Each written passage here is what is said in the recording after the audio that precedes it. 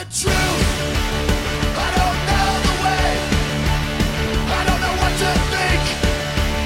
I don't know what to say. Yeah, but that's alright. Yeah, that's okay. I don't know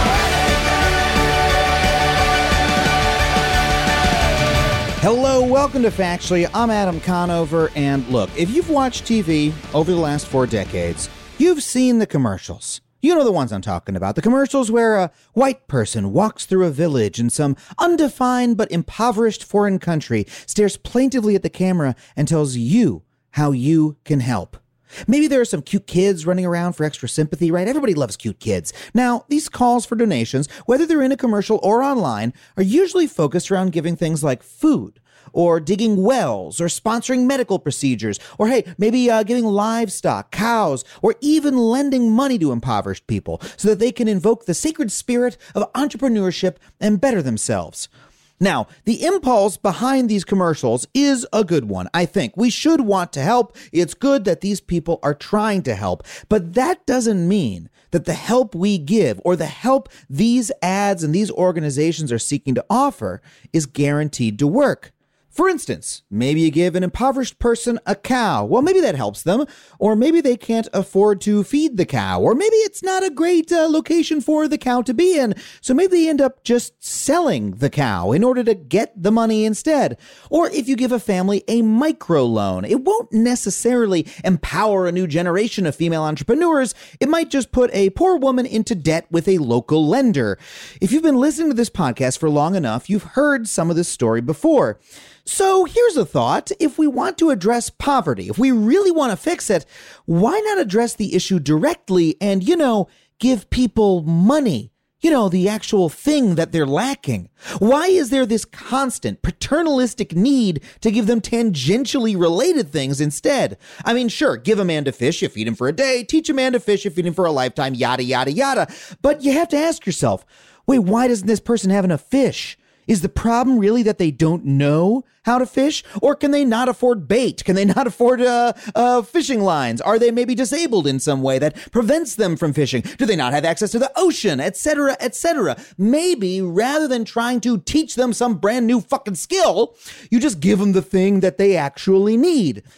And come on, this makes sense. I mean, who understands exactly what an impoverished person needs better than the impoverished person themselves? Like, come on, when you're broke, you know what you need to buy first, whether it's food, whether it's making a car payment, right? They know as well. Why can't we give them the basic respect of saying, yeah, they know what is in their best interest? When you look at it from this perspective, you start to see how weird and kind of paternalistic or condescending a lot of our approach to helping those living in extreme poverty has been. Just like with homelessness, where the best way to help unhoused people is just to give them homes. Well, we can address the problem of poverty by simply addressing the problem and giving them money that they lack. But can it really be that simple? Are there potentially unintended consequences to giving money directly to the poor? You might be wondering. You also might be wondering, are there greater systemic issues at play in poverty that we also need to take care of beyond just transferring cash directly? Well, to help us understand these questions, we have the perfect guest on the show today. Michael Fay is one of the founders of the charity Give Directly, which, like the name says, gives money directly to people in need all over the planet and also does the intense academic work necessary to see if that money is making an impact. They have pioneered this method of giving, and they have also pioneered the research that lets us know that it's working. I'm so excited. I have been following this organization for such a long time, and I find their work so fascinating. So please welcome Michael Fay. Michael, thank you so much for being here. Thanks a ton for having me. I have been a fan of Give Directly for a very long time, and I followed your work. It's really a thrill to have you on the show. Please, though, tell me in your own words what Give Directly does and how it differs from other forms of donation. Of course. So Give Directly is very simple. It lets people send money directly to other people. And that could be someone living in extreme poverty in Africa. That could be someone suffering from the COVID pandemic in the US. And what we are doing is a different take on philanthropy. So there is no intermediary making the decision on what the recipient gets. We're simply giving them the cash and letting them choose themselves. It's more efficient. I think it's more respectful, and it gets rid of a lot of the paternalism that I think has plagued the sector. Yeah, so as opposed to, giving money to a big NGO that then sets up shop in a country or a impoverished area and says, okay, well, should we build schools or should we do this or that? Or are we going to, it's sort of like managing all of that. This is you literally, I donate $10 to Give Directly transfers $10 to a person in need directly. That's the whole deal. Exactly. And we get about 90 to 95%, depending on the project, to the person. But if you think of the two things that you could give, one is the money and one is the choice. In traditional giving, a lot of that money goes to pay everything that sits between you, the donor, and the final recipient. And the second bit of traditional giving is the choice is made along the way. So maybe the organization has a mandate to only focus on food security or shelter or something else. And then maybe the specific organization picks, well, this is exactly how we're going to address food security. But by the time you get all the way to the recipient, there's a lot less money left, and you've lost the decision-making ability. Now, so why do you take this approach? I mean, our sort of first impression would be, well, hey, if you just give people cash, they're going to spend it on things that they don't really need. They're going to waste the money, et cetera. Or, isn't this sort of wasteful or naive to work this way? Wouldn't it be better to have those intermediaries? Clearly, you think not. Why not? Yeah, it's an interesting thing to reflect on. Why is that so many of our first reactions? They're going to waste it. They're going to stop working. You're not alone. I think a lot of us have that as the gut. When there's another first reaction, which is that when you give someone money, they become less poor. Right. There's that old Hemingway Fitzgerald exchange when I think Hemingway says, you know what the difference between the rich and us are? Fitzgerald says, no, tell me. He says, well, the rich have more money. And that's sort of the heart of it. Now, I think how we got started is I was a PhD economist. I was at Harvard. This was a time when economists were really trying to understand what worked and didn't work. And during the period, what was happening was economics was introducing randomized controlled trials, which is a very fancy word for something many of us heard of as an A/B test. It's the way tech companies test whether to put a button in the top left or the top right. It's the way drug companies test whether you can bring a drug to market, whether it's safe and effective. But we hadn't done this in development. We had 50 years of experience under us when we were essentially going with our gut and some suggestive evidence of what worked. And our gut told us things like training programs would be effective or microfinance would be effective, things that felt right to us. As it turns out, those didn't work as well as we would have hoped. And we were starting to learn that at the time that I was in graduate school. And the other thing we were learning was that simply giving money worked surprisingly well. Now, out of that, we started Give Directly. And the academics that were leading the evaluation campaign, Abhijit Banerjee, Esther Duflo, Michael Kramer, won a Nobel Prize. So lots happened in the field in the last 20 years or so.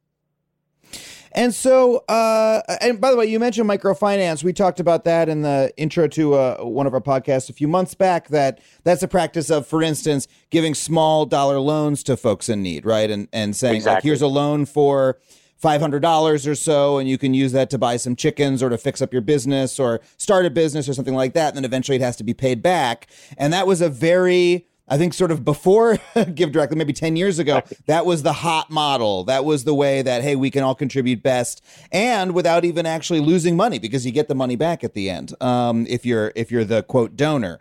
But yeah, you're saying that approaches like that, we now know from the evidence, don't actually work that well, and yours does? Yeah, I mean, they certainly don't work as well as hoped. And maybe there's a form of microfinance that works better, but the broad literature has been that it hasn't been as successful as you would have liked to see. And the opposite is true of cash. Now, the fascinating thing about cash is that cash has been evaluated now probably about 200 times. That's, 5-6 times more than the next most evaluated thing. Like 200 different studies, you mean? 200 different robust studies. Now, why has cash been evaluated 200 times? And I'm sure there are lots of reasons, but what I think it is we're really skeptical. we're really skeptical that if you give someone money, they're going to spend it well. Yeah. Because as we all know, they're probably going to spend it on drugs or alcohol and quit their job tomorrow. And it turns out it's not true. So what we've almost forced the extreme poor to do is to prove to us that they spend money well, which is why we've tested them 200 times, and they do. And the thing about cash that also comes out of these papers is that people are different, which is not horribly surprising.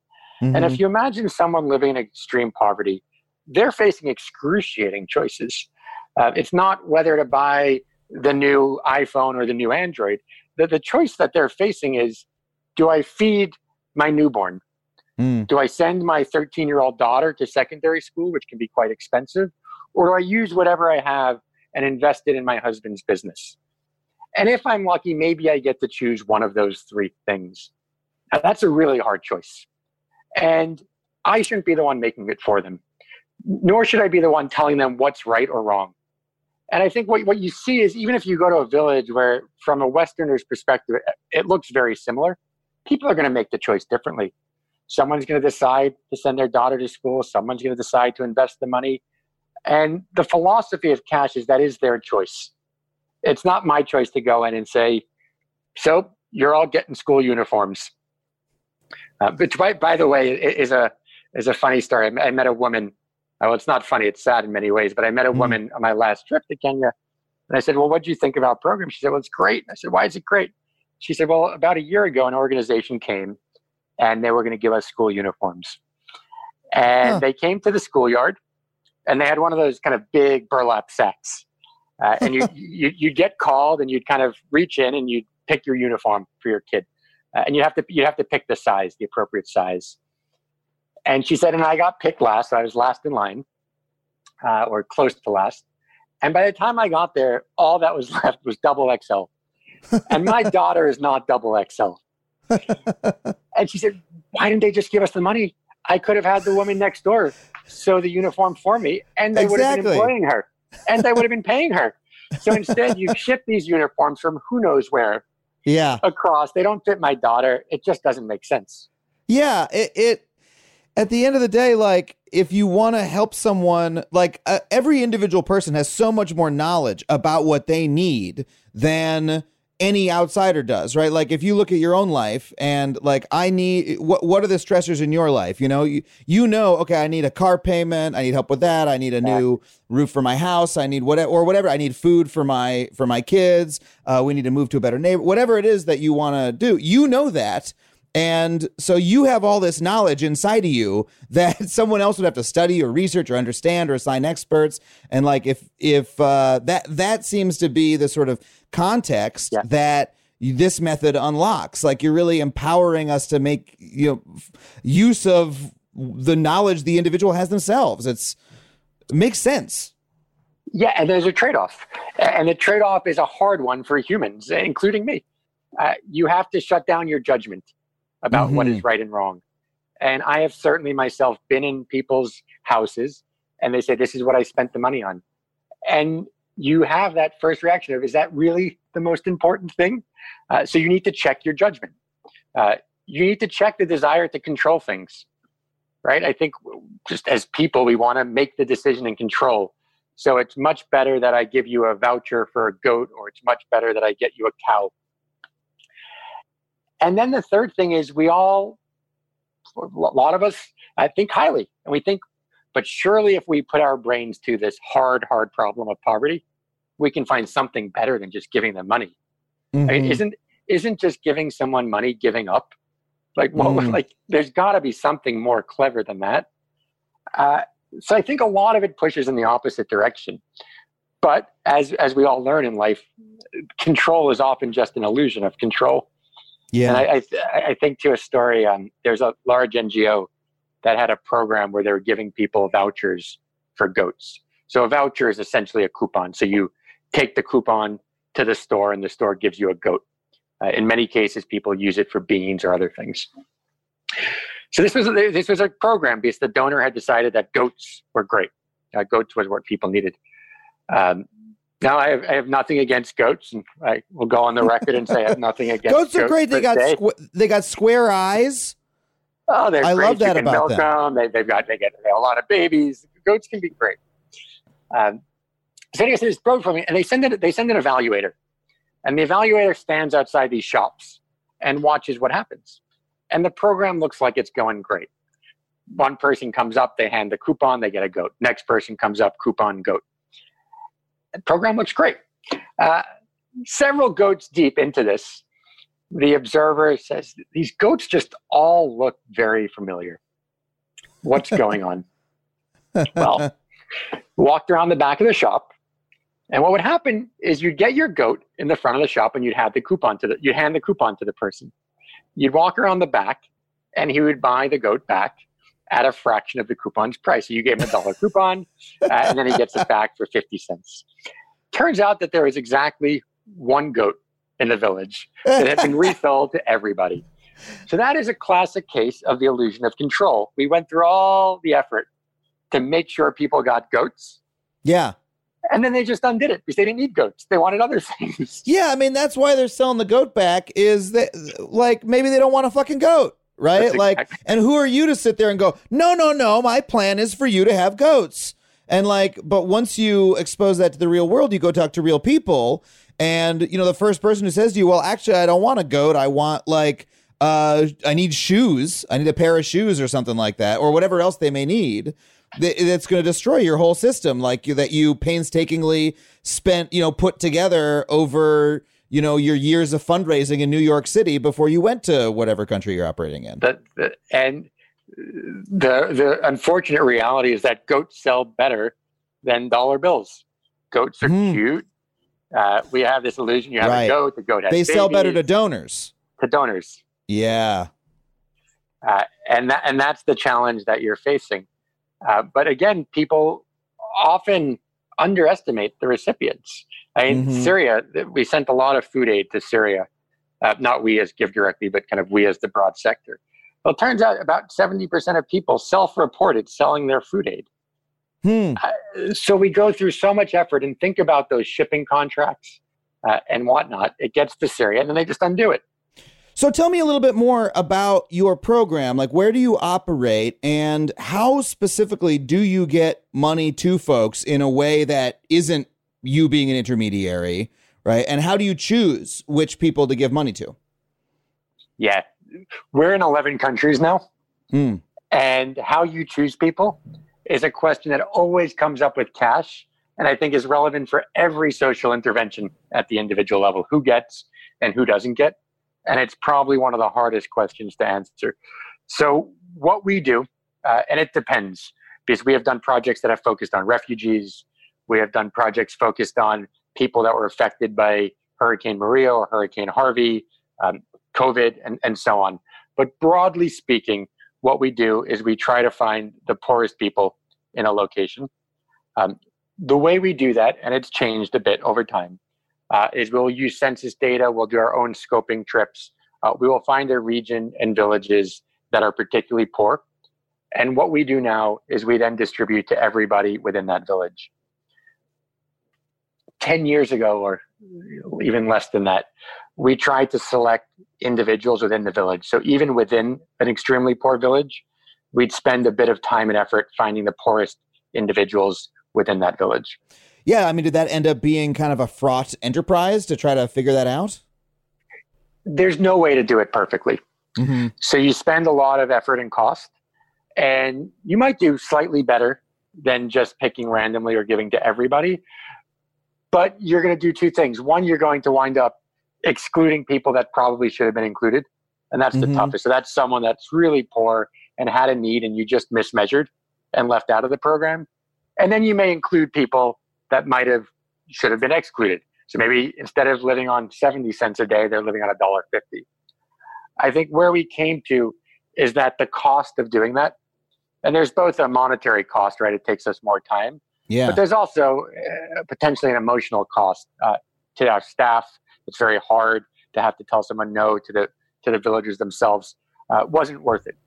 And that it made sense to just give to everyone in the village. And sure, you may give to someone that's living on $1.50 a day, But to be honest, like, I feel great about giving people Yeah. $100 living on $1.50 a day.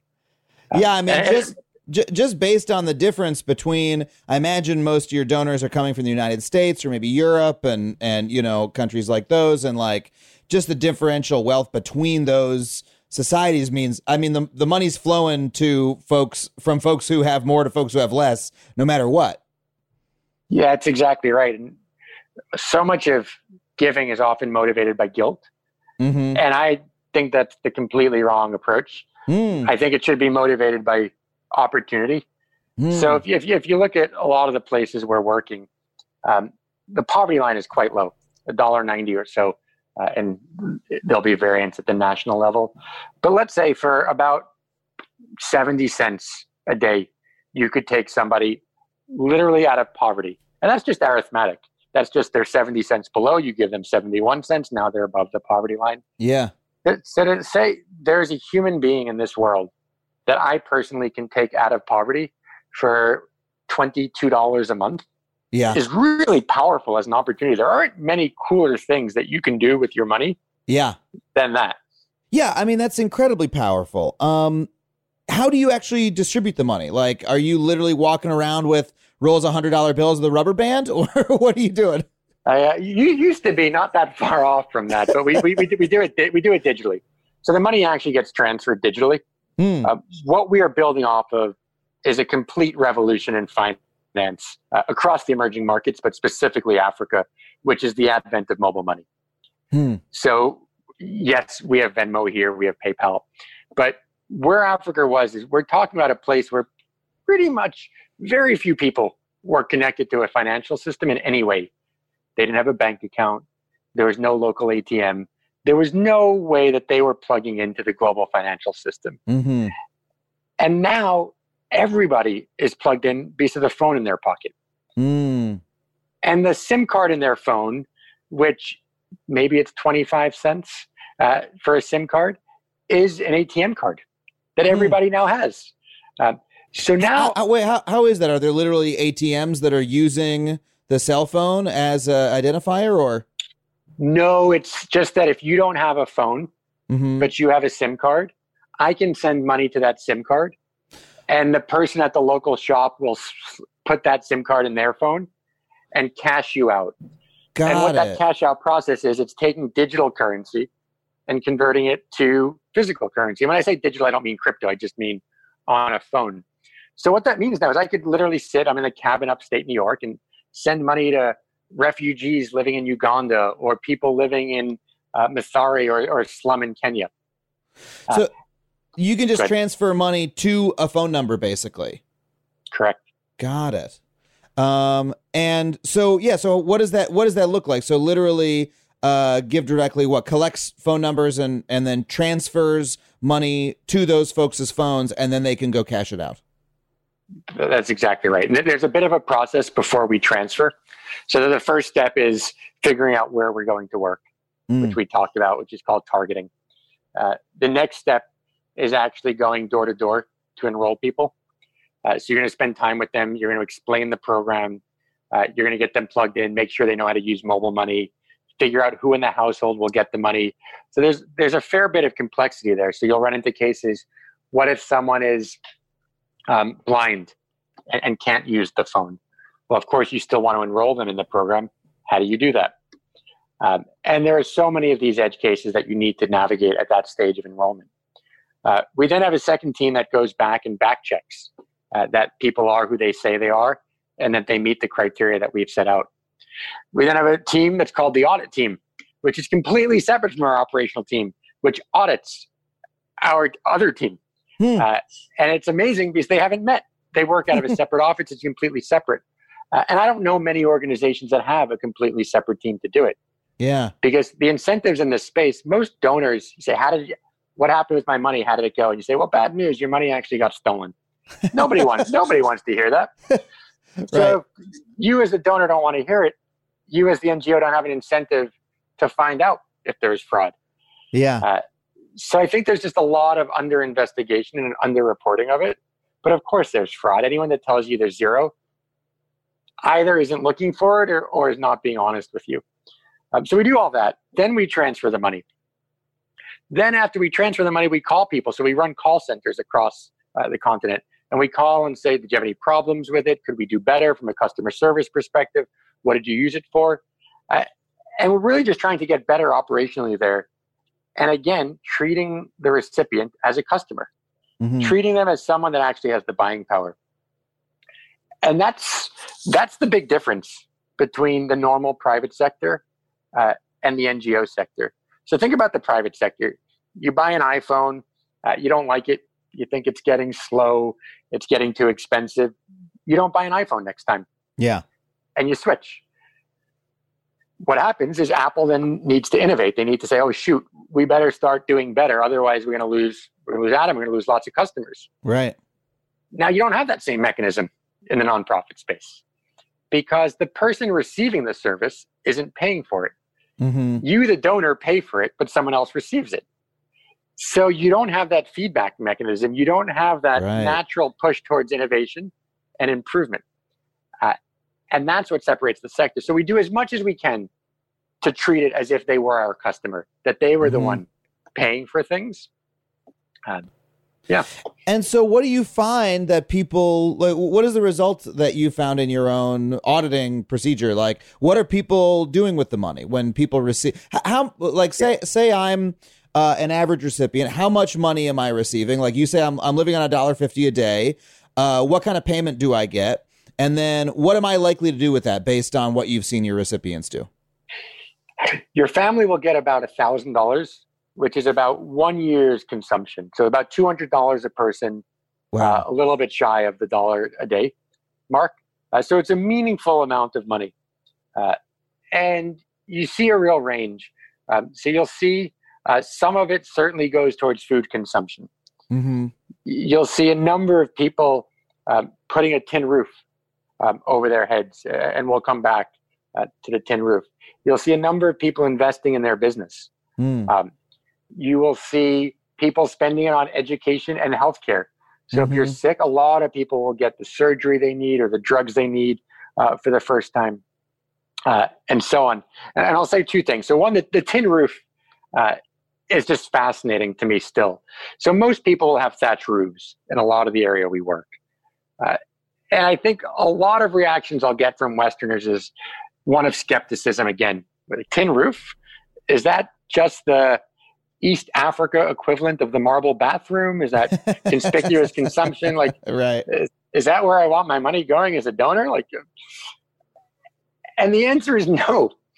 So when you talk to recipients, they'll say a few things. They'll say, look, thatch roofs, they catch on fire, they fall down. I need to replace it multiple times a year. A tin roof is going to last me 15 years, 20 years.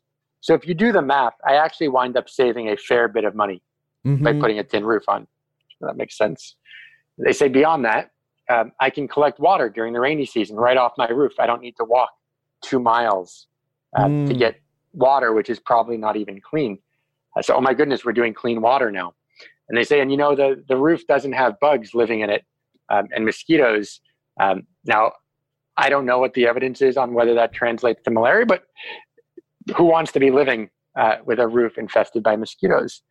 And then the thing which I think is so easy as a Westerner to take for granted is they'll say, but I also don't like watching my child get rained on every night.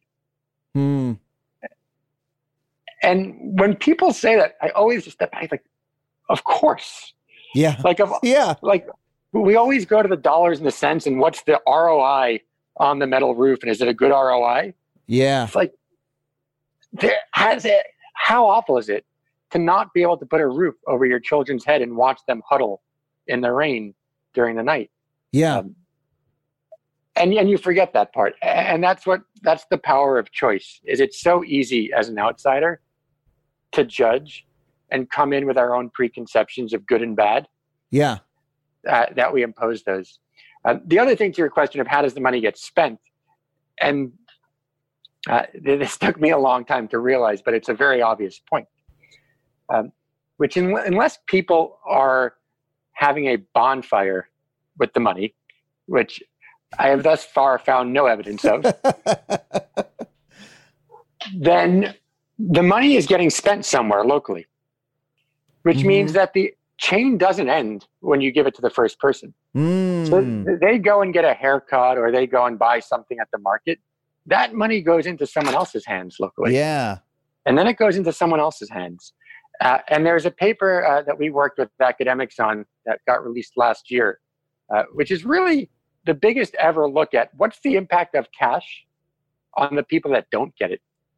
And as it turns out, the impact is almost as big on many dimensions as on the people that got it. Yeah, the tin roof, the guys who install the tin roofs, they're probably doing a lot better once you drop all the cash because, suddenly we're installing 20 new tin roofs in town and we're flush and now we can put tin roofs on our houses. Right? Exactly. And compare that to the opposite. Compare that to we're going to ship grain from the U.S.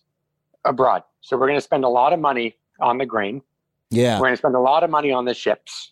We're then going to spend a lot of money on the trucks. And then we're going to drop the grain in a village.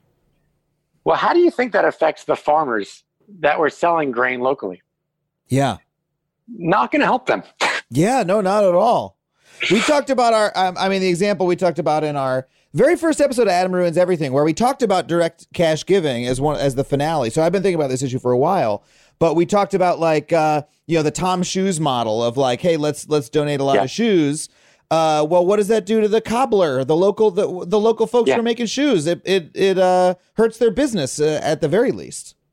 Oh yeah, there's and if you spend time traveling around, you'll see the used T-shirt markets are flush with some fascinating American T-shirts from 30 years ago that are still circulating locally. Well, that's a really complex subject. We just had a fellow on to talk about the secondhand market and what really happens with American secondhand goods. And I'm not trying to encourage the moral panic about we're because there's a healthy version of that market, right? But I think what you're saying, I think what you're saying is that just hey, let's ship a lot of goods over. Has a downside if you're just getting them for free. And also, those don't go on to the next person. Giving someone grain, even, okay, great, they're going to eat the grain, that doesn't keep circulating around in the community like cash does, as you just said. And it's the power of cash in many ways that it provokes these questions. Yeah. So when you start giving cash, people say, well, how does it affect the people that didn't get the cash? And my answer is similar to before. It's a great question. We should be asking that about every development intervention. Mm-hmm. So we've started to do all this rigorous research. Most of it is focused on the direct impact. Mm-hmm. Let's make sure to also ask about the indirect impacts to other people. Now, do you find, I really love that you're rigorous in your examination of the impacts. Are there folks who when you have your judgmental mind on, right, actually forget about the judgmental mind. Are there folks who do use the money in a way that is not to their benefit, right? And if so, I imagine there must be at least a vanishingly small percentage of people who are not for one reason or another able to make use of it. But I'm curious what you found. Like if I'm being the biggest cynic about it, how do you answer that? Yeah, I would say, of course. I think at this point, we've reached hundreds of thousands of people. Mm-hmm. The likelihood that somebody used the money in a way that you would disagree with or that wasn't great is high. Yeah, of course there is. And that sort of highlights also the problem of marketing.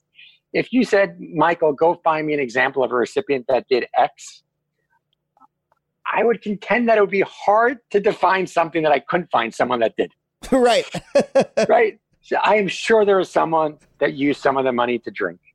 Yeah. I'm sure there are people that did things. And there are some really sad stories that you'll hear, right? Someone came home, they put the money in a mattress, and then the husband thought he was doing a good thing and bought a new mattress and got rid of the old mattress. And these are tremendously sad stories, but they're real. Yeah. And what we've done is we've tried to, at its core, we're disintermediating on the financial side.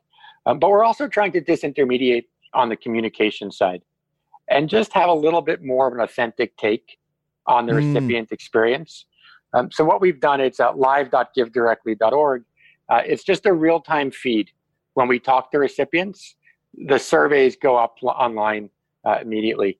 And you'll find everything. You'll find these kind of life-changing stories that just are inspiring. And then you'll find some sadder ones where the money either wasn't enough or they spent it on a eucalyptus farm and the eucalyptus farm didn't work out. And that's more the reality than a lot of the traditional ads that you see a lot of folks running. Well, because certainly there must be a lot of NGOs that go in and try to do some great intervention that sounds good, and that doesn't work out. But they're not studying it; they're not reporting on that. And like any effort like this is going to have some amount of inefficiency and or some suboptimal outcomes are going to come up in any plan. The question is like, are you going to be honest about that, and are you going to be okay with it? But it strikes me that like what you're doing is really about if as a person who wants to help another person, right? That's my goal. If I'm logging to Give Directly, I'm donating $100 is because I believe there's someone in need out there I want to help, right? How do I help them? Well, it does seem to me like the best way to help them is to empower them to do whatever the fuck they want to do. You know what I mean? Yeah. Because in my own life, no one's looking over my shoulder saying, hey man, what are you spending your money on? Is it the optimal thing? Like, are you spending money on the thing that's exactly going to make your life better? Or like, is it okay if I buy too many video games every once in a while, or buy a car that's too expensive or whatever? We have the freedom to make those choices, right? That's a freedom that we have. And so improving someone else's life means making sure they have that freedom too, like, and not standing over behind them with a ruler, like telling them what to do, and acknowledging that freedom. Accepting that freedom means, hey, sometimes the choices aren't going to be what you want, and it's not every case is going to work out, but we hope that on balance, people know what's best for themselves. That's right. And that's why you do the evidence, and that's why you look at the overall impact. You don't cherry pick good stories, and you don't cherry pick bad stories. And I think part of what we're doing in that is hopefully pushing the sector towards a more honest place. It's very easy to get caught up into this vicious cycle of promises. If you give me $1, I'll take a person completely out of poverty. Well, the dollar doesn't go that far for a year. But if we're so used to the NGO saying, of course, we have zero fraud and the dollar is going to change everything and that, you don't want to be the first NGO to say, hang on, guys, actually, there is a bit of fraud. There are a bunch of people that may buy video games. Yeah. And there's people selling goats. Yeah, there's a lot. It's a lot messier than we may want to think, and it's not $1. Like you're going to have to spend maybe $22 a month. Yeah. And we're trying to open up a more honest conversation about that. Now, don't get me wrong. I am not saying cash is the only thing either. Right? We live in a country where there are public goods. So I went to a public school. I drive on the public interstate. There's public funding into vaccine research. These are important things that are solving a kind of collective action problem. So cash is certainly not going to replace government, nor should it, nor is it going to replace a lot of these public good investments. But a lot of what we're doing in philanthropy is direct. Mm-hmm. So we're sending someone a bar of soap with a course on how to use it. That, I think, can be replaced by cash. A lot of things can be replaced by cash, and we should at least empower people. And what I've been saying, people always say, well, why should we do cash? And I think that's the wrong question. I think the question should be, why should we not do cash? Why should we do anything else? Yeah. Don't put the burden of proof on the extreme poor. We've treated them poorly enough. Yeah. They've had a terrible PR agent. We all think that they just drink and don't want to work. So let's give them a break. And why don't we assume the burden as the sector? And you know what? If there's something that we really think is worth it over direct cash, let's make that decision, but be able to justify and articulate it. Let's not put that burden of proof on the extreme poor and the recipients. Well, I got to ask you about your specific new initiative about COVID-19 here in the U.S., and I have some big picture questions about what philanthropy is in general, what this means for our society. But we got to take a really quick break. We'll be right back with more Michael Fay.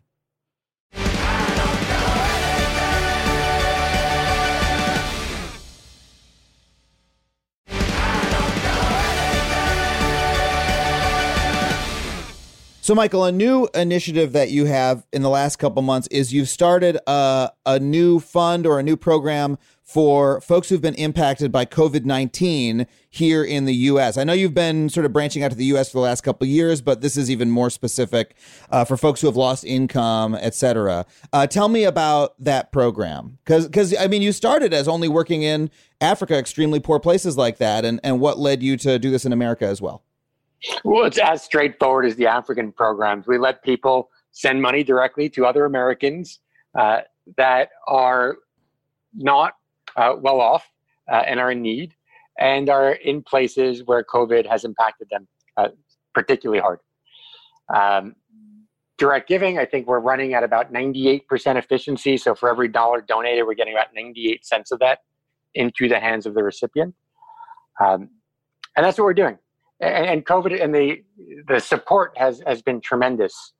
I think we'll, even in the first 6 months, I think we have raised now close to 180 million or so to hand out to people. And I think it begs the question of why? Like, what is it about COVID that has motivated such generosity, and such generosity specifically targeted towards cash? And I think there are a few things. I think there's a natural arc, right? First, the idea is introduced, then there's the evidence collection, then the policymakers and technocrats come on board.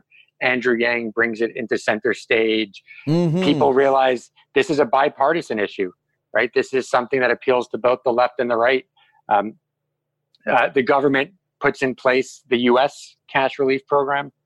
But I think there's also something a bit philosophical about it, which is that it is a universal crisis. We're all in this crisis. And when we're all in a crisis together, we stop othering other people, the other person, the poor, the person affected by the hurricane, and start asking the question of how would we like to be treated? How do we want to treat our neighbor, or the person, and our nanny, or the person that takes care of our house, whoever the person is? What should we do for them? And the answer for a lot of people is, oh, of course I support that person. I say, how do you support them? So I just gave them some money. And so how would you like to be supported? Well, I want money. And I think when you have a crisis that is so universal, people start to reflect. And I think it's almost become like the world's biggest lesson in the golden rule of do unto others as you would want done to yourself. And that's now applying to philanthropy, which is, I'm yet to meet anyone that said, you know, this person in my life, less well off than me, I've helped them. Well, how'd you help them? Well, I gave them a bunch of powdered milk and my daughter's old toys. Like, I'm yet to hear that. Yeah. What people are doing is they're giving money. So anyway, I think COVID has changed, and I don't know how much it changed, whether it's a one-time thing or whether it changes the way we all think about philanthropy more broadly. But I do think it has changed. It is interesting how it's affected I'm very lucky to still be working. I'm running a writer's room from my home, and happy to be doing that still. But I know so many people who have lost work, but they're still in my circle here in LA, and no one is truly suffering. But I start to realize, well, hold on a second, if it's this bad here, right? Like, how bad is it for the other folks in my community who are already on from a lower starting point? And so I think it's raised that awareness for us. Like, it's given me a really acute sense of my own luck and privilege and position in a way that makes me, well, I fucking need to help out other people. We know them. They're the corner store that's closed down. We all know people. Let me ask you this about America, though, because one of the selling points when I read, evaluations of Give Directly, part of it is like, hey, your $1 donated by an American goes so much further overseas, right? That you said, people are living on 75 cents, $1.50 a day. So, hey, $1 is a day's wages. You said $1,000 is a year's consumption for a family of four. That's obviously not the case in the U.S., right? The U.S., I'm not sure what the poverty line is, but we're talking like low five figures, very low five figures income. Yeah, right? I think it's about 12,000 a person or thereabouts, I think. Yeah, so that's about on a dollar per dollar basis. So it's about a 12th as efficient, just off the top of my head right now, to give money in the U.S. How do you think about that? Has that changed your approach at all? You're absolutely right that a dollar does go further abroad, but a lot of people want to give locally, and I think there are different ethical and moral frameworks that could compel you to do that. You could feel like there's a social fabric or an obligation to help your specific community and otherwise. And the view that we eventually came to was there are enough people that want to do that we should give them the option to give directly. And many of them do both, right? There's so many donors that I know that were give directly donors that spend most of their money in the emerging market, but also say, I also need to do something for my local community. And it's as if there's two mental accounts, and people do mental accounting, which is this behavioral econ term where we have different kind of mental buckets of funds. And I think this is a very classic example of that, which is I do think people have very different buckets. And you look, some of our funders who are so core to the EA movement have also given locally. And I think we should give them the opportunity to do so. Now, the power of it, and this is kind of the unfortunate reality of a lot of press, is that the U.S. dominates the U.S. press. Mm-hmm. So if you want to change people's ideas on giving and philanthropy more broadly, doing it in the U.S. kind of elevates the conversation and forces a debate that may not have happened if we had just restricted ourselves to Liberia and Malawi or Kenya or wherever. So I think it's forced a much bigger discussion on philanthropy that hopefully helps not just the U.S., but actually has knock-on impacts on the emerging market and extreme poverty. It also occurs to me that, there are folks in the United States who are as poor as anyone overseas. We have extreme poverty in the United States. It has a different form, and I'm certain to a different degree, but there are folks here who are in just as bad a state, and in a way, there are disadvantages to being that poor in the United States, because hey, if you're in a country that does have that differential, right, which American money goes a lot further, well, hey, that means that there's almost a bigger tap heading out to East Africa, right, than there is to an extremely poor person in Chicago, for example. And so it's like you can be very poor and also have this added disadvantage of living in one of the wealthiest societies in the world that tends to focus its philanthropy overseas. So to me, it makes sense that this is something we would want to address as well. Well, you'd be surprised. It actually goes quite the other way. Really? And I don't know the exact numbers, but I think U.S. philanthropy internationally, maybe 20 billion or thereabouts, private philanthropy, and multiples of that domestically. And even, Got it. Okay. Even in our programming, I'll get these numbers wrong, but I think of the 180 or so, maybe it's 110, 20, like the majority of that is going to the U.S. I think people do have a tendency to give locally much more than they give internationally. No, that's fair. But I mean, that giving that you're talking about, that's not direct cash giving as you're describing. That's like to institutions and organizations and things like that, right? That's right. Broadly, in the Give Directly case, like we have both projects up on the website now. We've been trying to raise about 100 million for each, and the U.S. project is complete, and we raised it. And we're a long ways away from doing it internationally. It's just funny when, I look at Give Directly, and I do give to the organization from time to time. And I look at the website and it says, okay, well, you can donate to someone overseas. You can donate to the U.S. Like you can sort of target it that way. And I look at it and I start thinking, and thank you, by the way, for correcting me, but this is sort of what I'm trying to get at. Is that I look at it and I say, well, if I donate overseas, my money goes further, right? Maybe I should do that. That'll help more people, right? And then I think, hold on a second.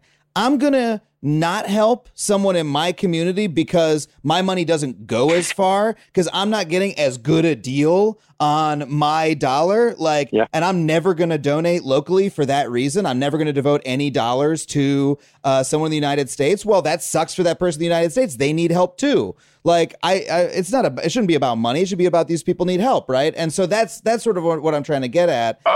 It's exceptionally complicated. And I think if you are kind of true, effective altruist, where does my dollar go further? You're going to pick that international bucket. Mm-hmm. And as far as the effective altruist movement has come and as much good as they've done, it is still very, very small part of philanthropy. Mm-hmm. This is the thing that we forget. Cash, it's changing and it has changed. But you go back a few, it's a very, very small part of philanthropy. Like effective giving, a very small part of philanthropy. I think there's this stat, and I'll misquote this, but I think it's about, if you ask people, what fraction of people have done no research on their giving before they picked the charity that they gave to? I think it's about 90% of people have done nothing. Yeah. So we've got a long ways to go. Yeah. Well, let me ask about this. You mentioned Andrew Yang, and I've heard Give Directly talked about as being sort of a trial run for universal basic income, which is a topic people are always asking me to do more episodes on. I'm curious, how do you think about universal basic income? Obviously, it's, he brought it to real prominence. It's a really interesting idea. What is its interaction with Give Directly? Yeah, we can spend years. We could probably spend years. We can certainly spend hours talking about universal basic income. But let me give you the quick highlights. So universal basic income is a specific form of cash program. And what do I mean by specific form? So for better or worse, cash has become the moniker. Well, there are lots of questions. Who gets the money? How much money do they get? How frequently do they get the money? And so on and so forth. So universal basic income answers those questions in a very specific form. So it's universal. So we don't try to find the poorest people. We give it to everyone. So it's the universal bit. It's basic. So it's not a large $1,000 transfer to a family in Kenya. It's enough to meet your basic needs. So in the case of Kenya, that's about $22 a month. And it's an income. So it's not a one-time transfer. It's an income, so monthly, which is when most people get their income, for the rest of your life. So it's universal, everyone, basic, not that much, but enough to get by, and long-term. That's different than a lot of cash programs that exist out there. So much so that we have never really done a universal basic income in the world. So Give Directly is doing, I think, the closest in the sense that it is universal in a region. It is basic. It's only $22 a month. And it's long-term, so it's 12 years, which is what we had funding to do. So we will see. There's a question of, will people spend the money well? I think that question, I would be surprised if the answer in this specific case was no. So I don't think that will happen. But there's a deeper question, which is, how does that design compare to just giving people all the money once up front? Right? So if you have a big investment you need to make, wouldn't you just rather the money up front? How does universality affect things? And so on. So that's how it differs. Now, there are two other debates you can have on universal basic income. There's kind of an intervention level debate. Is cash good? Is it not good? Is UBI good? Not good? And then there's a policy debate. How do you fund it? What does it look like in a specific country? And that's really country by country. You have to look at fiscal policy. You have to look at the other social programs. From an intervention perspective, I think cash can and should replace a lot of what we're doing. Whether UBI is the exact right form, I think we'll learn more on. But I think there's a lot that's really appealing about it. The universality, I think, lets people talk about how they're going to spend the money. There's one story that just always stuck with me on the universality. I asked when I go to Kenya, I ask a lot of people in the UBI villages, what do you think of the universality? Because don't you think it's unfair? Because the poorest people in the community are getting the same amount as the wealthiest. And this is radio. I put wealthiest in quotes because wealthy is $1.50. It's not anything that we would consider wealthy. And the woman said to me, she said, I do prefer this. because before UBI, there was John who had this amount, and there was Sue who had this, and we all kept to ourselves. Yeah. But now we're all just UBI recipients getting $22. So I can go to the market and I can have a conversation with my neighbors about how am I going to spend my $22 this month. And it's given us a common ground to come together around. And we'll see if that plays out in the data, but I just thought it was a very powerful idea. And that's something I've heard about a lot of social programs that, like, you know, one of the reasons Social Security is so successful and beloved in the United States. I mean, it has its issues, but, you know, it's a very long-lived program. And part of the reason is, like, billionaires get it too. You know, right. And there's no stigma. That's good for our psychic connection to it. It makes people feel more positively about it, and it makes it more, I don't know, accepted in a community. It makes it unstigmatized. Yeah, it destigmatizes it, and I think that's really important given the history of welfare, certainly in this country. Yeah, we had an example of this in Texas. Like if everybody got food stamps in America, maybe they wouldn't be trying to cut food stamps so much. If every single person got our monthly food stamps. Exactly. And we had this. We responded to Hurricane Harvey in Houston, and I remember we were in one village and we were doing what we often do, which is trying to find the poorest people. And in the U.S., it should be easier because you can say who's on the various social programs we're going to give to them. And the community came together and said, please don't do that. What do you mean? Like, this is great. We're going to get to the poorest people. They said, we'd rather you didn't. And this included the people that were on the various social programs. They said, we would rather you pull names out of a hat because that will destigmatize it. So we'll see. But I think there is something quite powerful there. That is really powerful. And you're doing a basically, as best can be done, controlled trial of UBI right now. That's what you were describing. And so we'll hopefully learn a lot more if that holds up from your work, which is really cool. But so this sort of leads me to my last question.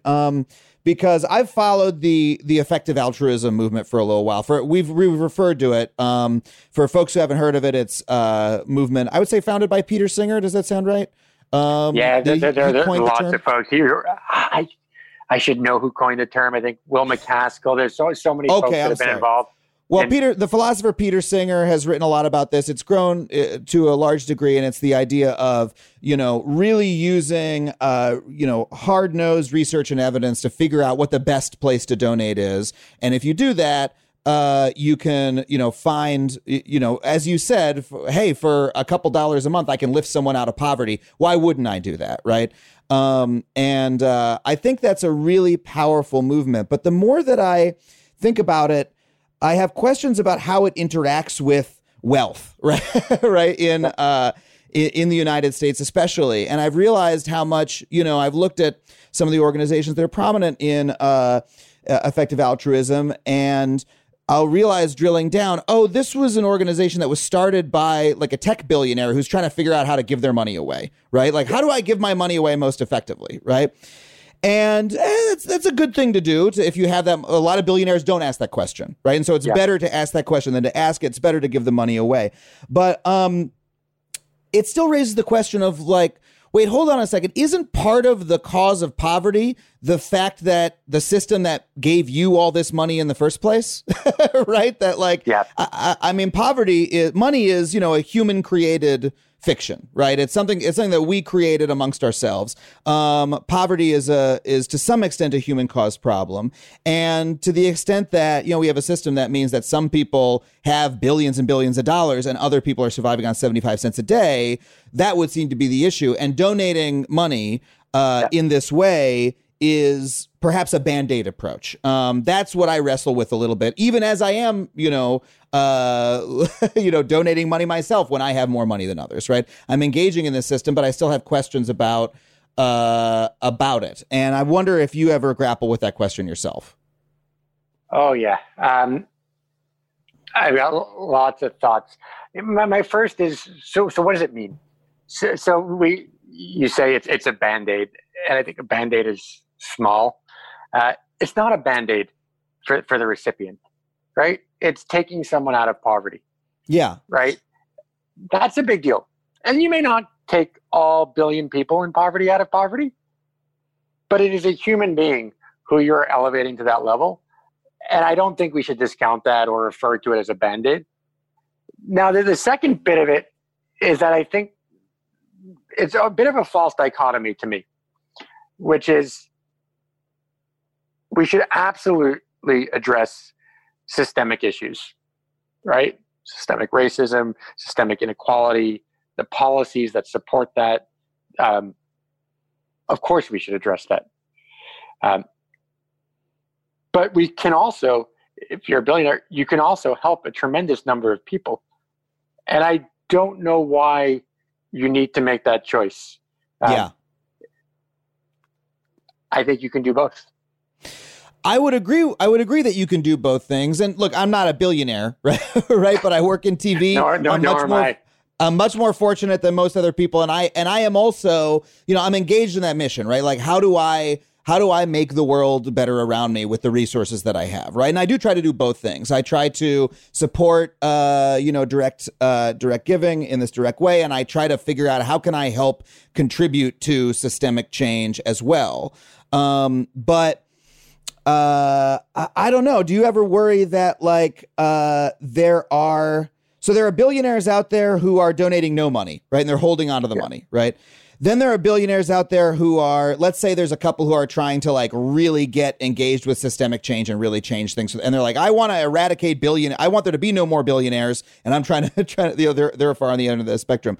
On the other hand, do you ever worry that there are folks out there who are saying hey, all right, I'll donate to Give Directly, and that's all I need to do, right? The way to end extreme poverty is to for every billionaire and millionaire and other person in a fortunate position to individually contribute money to organizations like this, and we're going to end poverty. To me, it seems like that wouldn't do the trick, right? We would need to examine those deeper systems that result in such deep inequality in the first place. And so that's what I meant by, I don't mean a Band-Aid to give money to an individual person. I mean hey, we can, this is, Give Directly is perhaps addressing the effects rather than the causes of that inequality. And I don't mean that at all to impugn the work that you're doing. I'm asking about the deeper dynamics in wealth and philanthropy. I know it's a very big question to ask you. Yeah, and I'm not offended or impugned. I think you can do both, and I think, look, I've run multiple companies. I think it is easy to get caught up in defining what is best and spending all your time figuring out, is this option or this option the best? And often you just need to decide and start acting on one of them. Yeah, and I think this problem sort of risks that as well, which is, do both, pick one. They're both probably pretty important. But on the topic of addressing poverty, I'll give you a stat that gives me a lot of pause. So there are two graphs that I look at that I find very powerful. The first graph is the amount of international aid. So this is money that governments give internationally over time. And that graph, if you look back 30 years, has pretty much been steadily increasing, which is good news.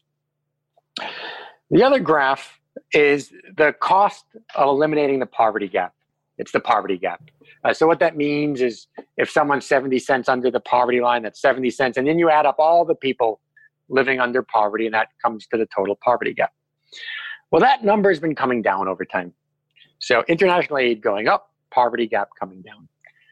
And about 15 years or so ago, something very powerful happened. Which was the first time in history those two lines crossed. And we now send more aid than is required to close the poverty gap. Now, there are many caveats. I can't just magically know where everybody is and exactly what their income is, nor can I magically distribute money. But we're now living in a world where the aid is about twice the poverty gap. The international aid poverty gap, like 60, 70 billion. That's an imminently solvable problem. So we're now spending twice as much.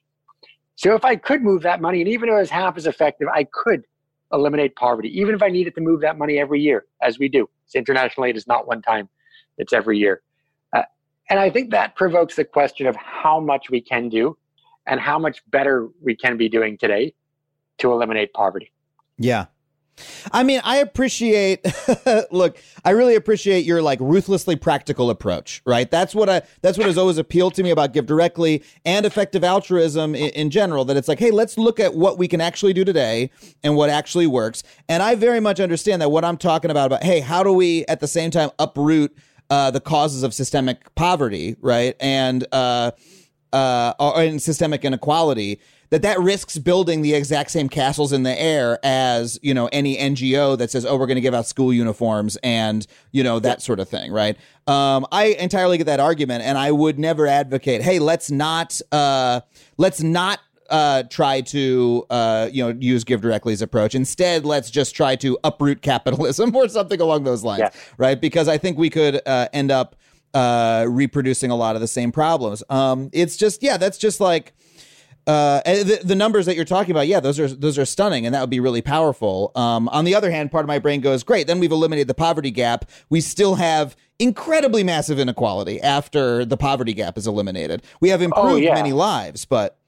And this is ruthlessly practical. I think the teams would hopefully agree with you on that. But I would say mapping that to the tactical. So what does that mean practically? Does it mean that I'm going to pick some political candidates that I think are particularly aligned and may help bring about that systemic change, and I'm going to fund them? Great. Does it mean I'm going to change careers and go work in DC and try to help? But taking those really hairy problems and at least trying to map it to practical approaches makes a lot of sense. And one thing I tell a lot of people is, in giving, I encourage people to take a portfolio approach. Now, it may be a 1 in a million shot you bring about that systemic change, and you may not even know the path. But you may say, look, I want to allocate 20% of my giving to taking a chance on that. And I also want to make sure I'm having the direct impact, because I do have the ability to do that. And I think that's great. And I think that a systemic portfolio approach makes a lot of sense.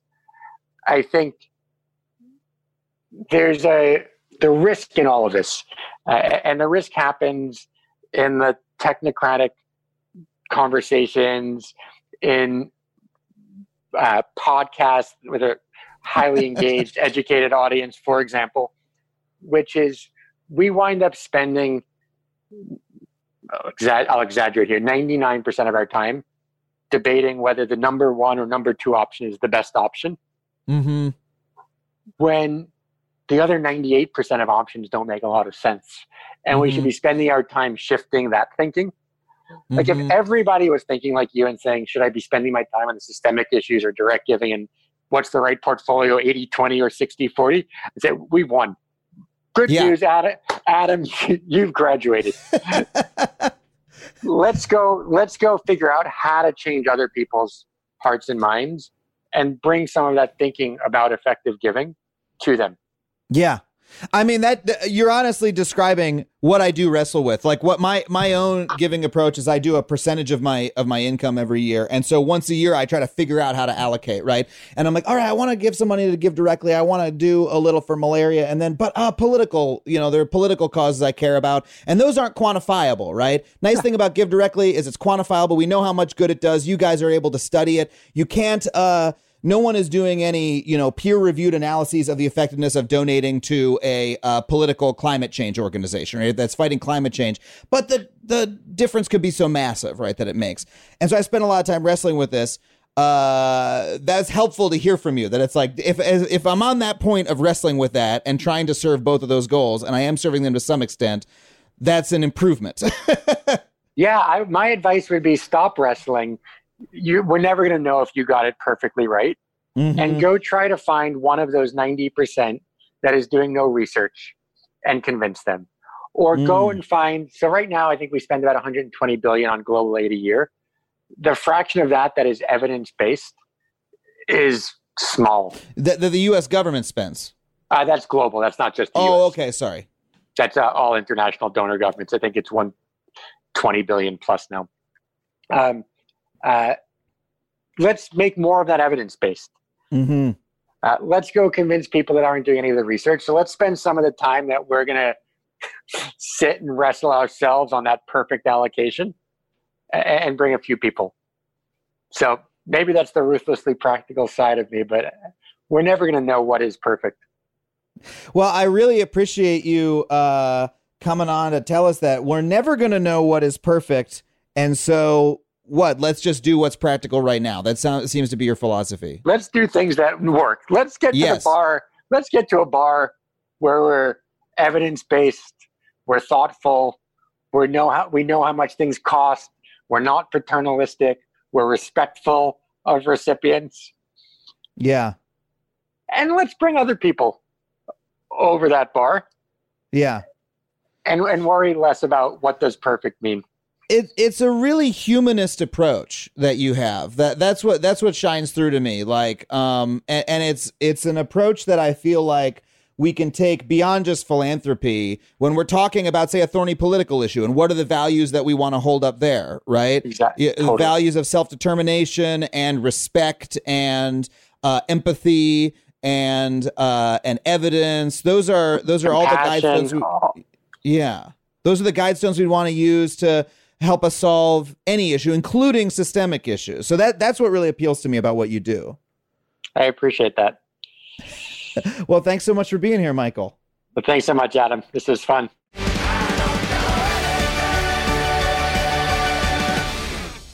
Well, thank you so much to Michael Fay again for coming on the show. I hope you got as much out of that conversation as I did. My name is Adam Conover. This has been Factually. If you want to give us some feedback, ask us some questions, email factually@adamconover.net. That's factually@adamconover.net. I want to thank our producers, Dana Wickens and Sam Roudman, our engineers, Ryan Connor and Brett Morris, Andrew WK for our theme song. You can find me online at adamconover.net or at Adam Conover, wherever you get your social media products. And until next week, we'll see you next time on Factually. Thanks so much for listening.